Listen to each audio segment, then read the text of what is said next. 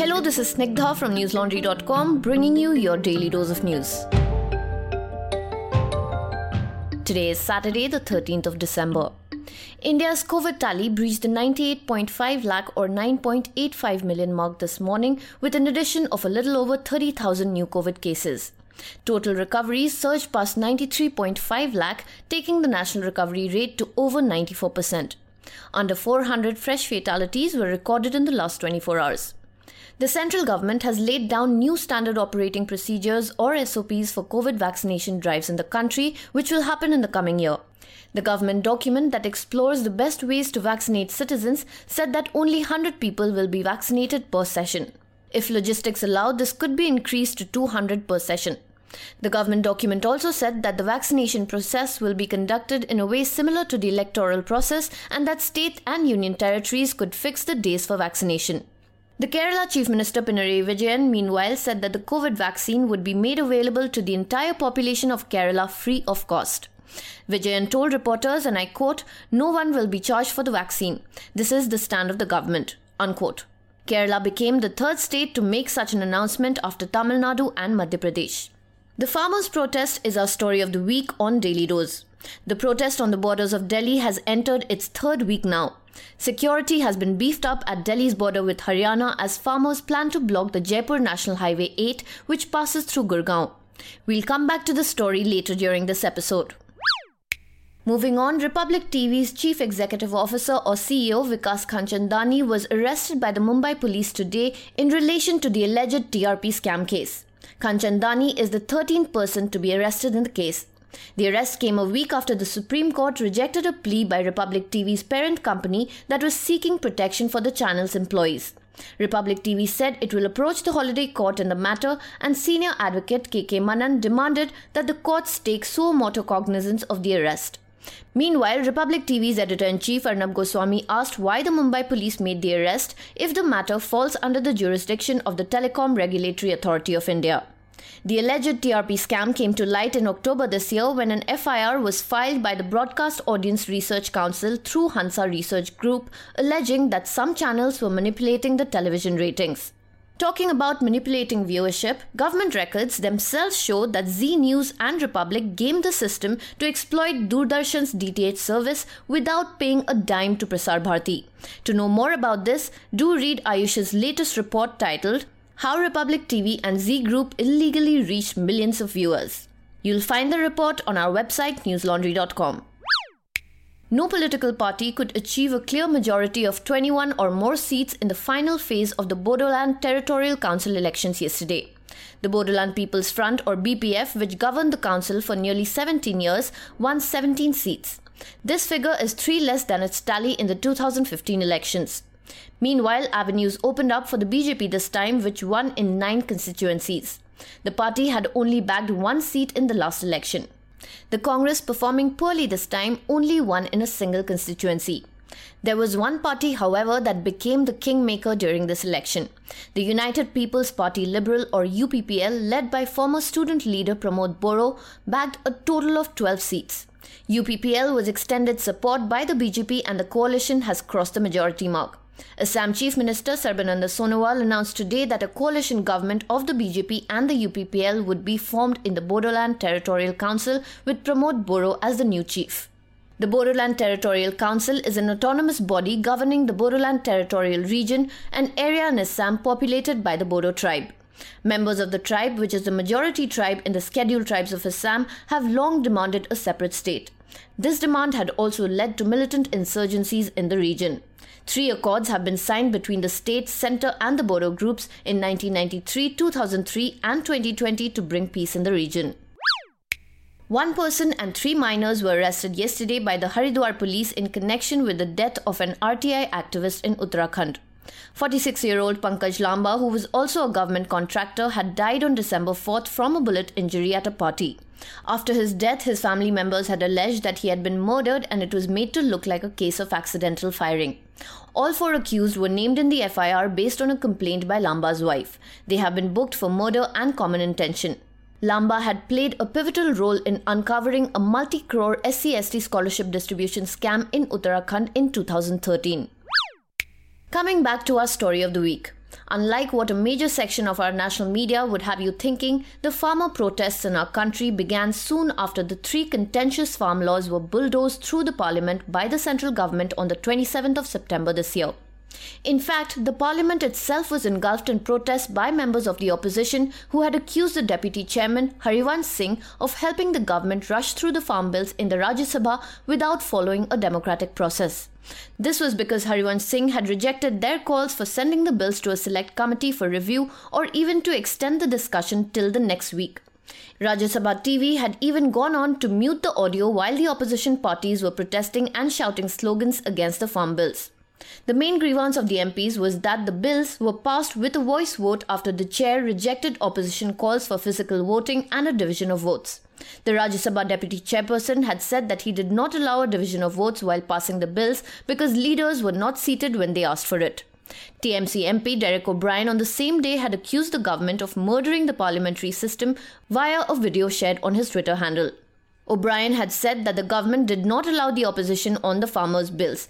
He said that they knew they were not in a position to pass the bills, so they cut the Rajya Sabha TV feed so that the country could not see the opposition MPs protest.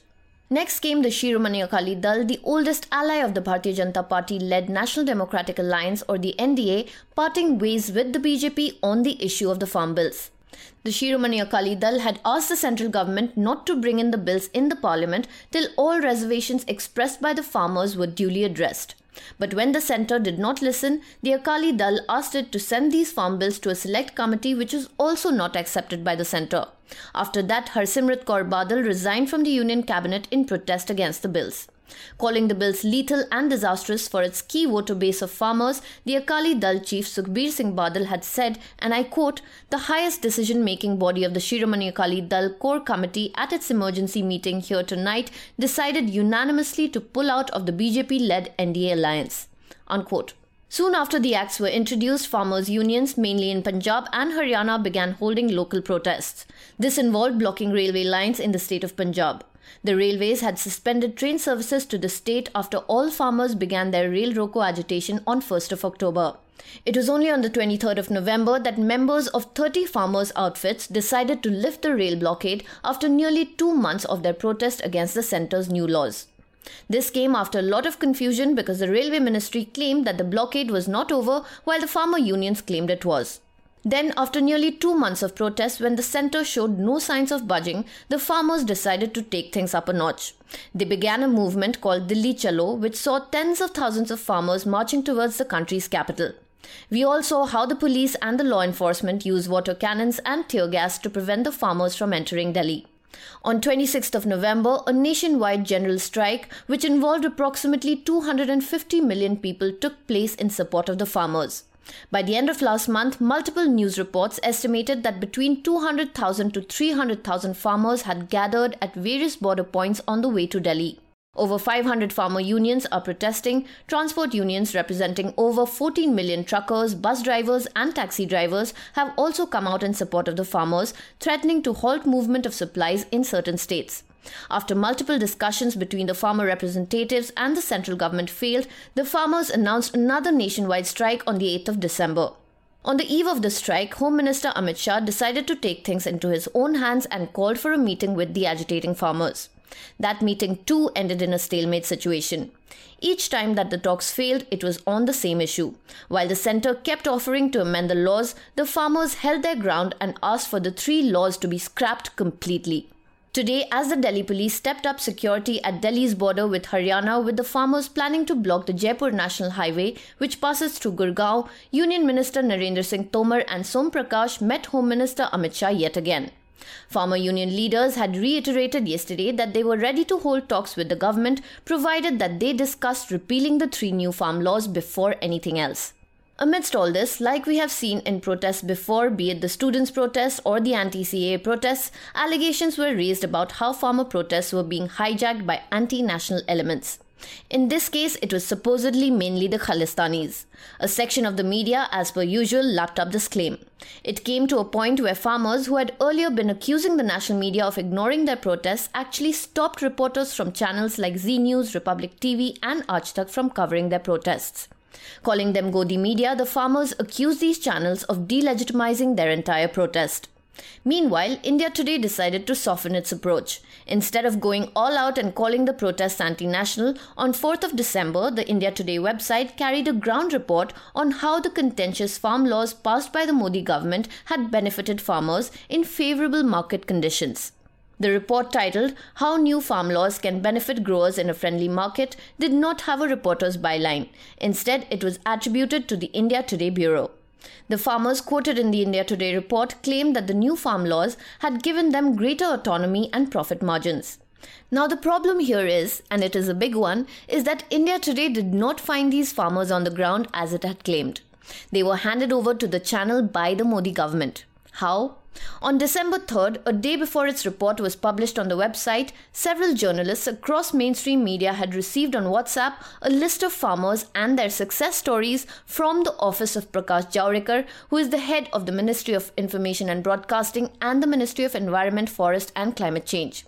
The material was sent in both English and Hindi in PDF and document formats. 3 journalists who received the material confirmed to News Laundry that it was sent via WhatsApp by S. Satyanarayan, the media advisor to Prakash Jaurekar. For more on this, do read my colleague Ayush's report titled "Guess Who Was India Today's Source for Success Stories of Farm Laws?" Prakash Jaurekar. Dear listeners, if you've been following News Laundry, you would know that we have been diligently covering the farmers' protests since the day they reached the Delhi borders. Our reporters Nidhi and Basant have been visiting the protest sites day in and day out, bringing you ground reports based on their conversations with the agitating farmers. Do check out their reports on our website newslaundry.com.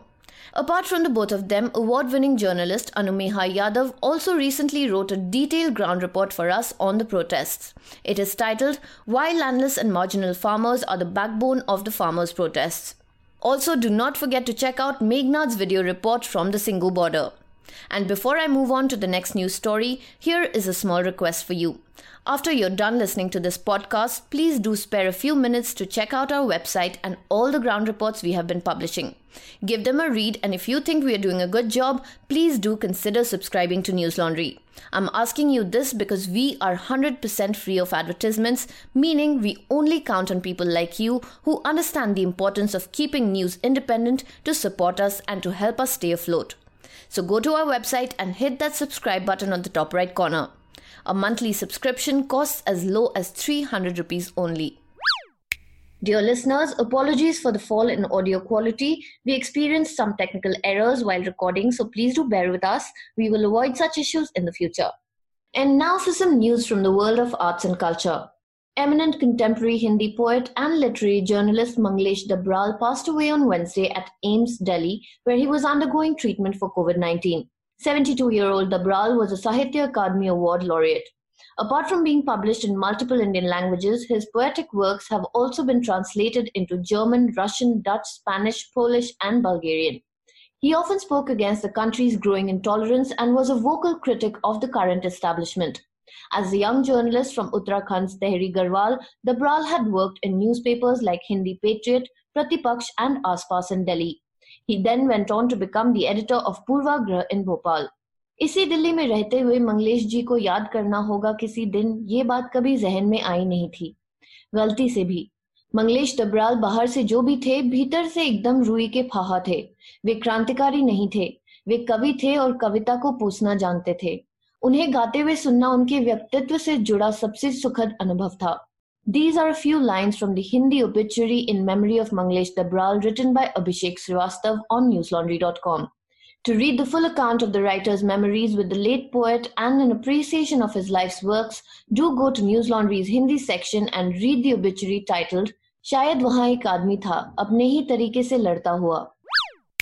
Contemporary Indian dancer Ustad Debu passed away in his Mumbai home on Thursday at the age of 73 years. Debu had suffered a brief illness before his demise. He was known for artfully combining Kathak and Kathakali into a uniquely contemporary dance form. Born in Navsari town of Gujarat in 1947, Debu had a successful dance career spanning nearly half a century. He had performed in over 70 countries, including solo group performances and collaborations with various artists. Debu was known for pioneering a language of dance that was modern and Indian in equal parts. He was also known for his philanthropy, and he worked with deaf children both in India and abroad for about 20 years. He also founded a dance foundation to provide dance training to marginalized sections of the society, including the differently abled. And finally, some international updates on COVID-19. Coronavirus has infected over 71.6 million people around the world, out of which 1.6 million have died. Citizens of the United States will start receiving the Pfizer-BioNTech vaccine from Monday after it was authorized for emergency use. The first 3 million doses of the vaccine will be shipped across all states this weekend. The vaccine, which offers up to 95% protection against COVID-19, was deemed safe by the Food and Drug Administration of the United States. Pfizer said that the doses will be distributed by the U.S. Department of Defense in partnership with agencies within the Department of Health and Human Services to government-designated facilities across the country. On Saturday, the U.S. recorded a daily toll of 3,309 COVID-related deaths. The figure reported by the Johns Hopkins University website is the highest total in a single day anywhere in the world. Germany has decided to close its schools, and shops have asked workers to work from home from 16th of December.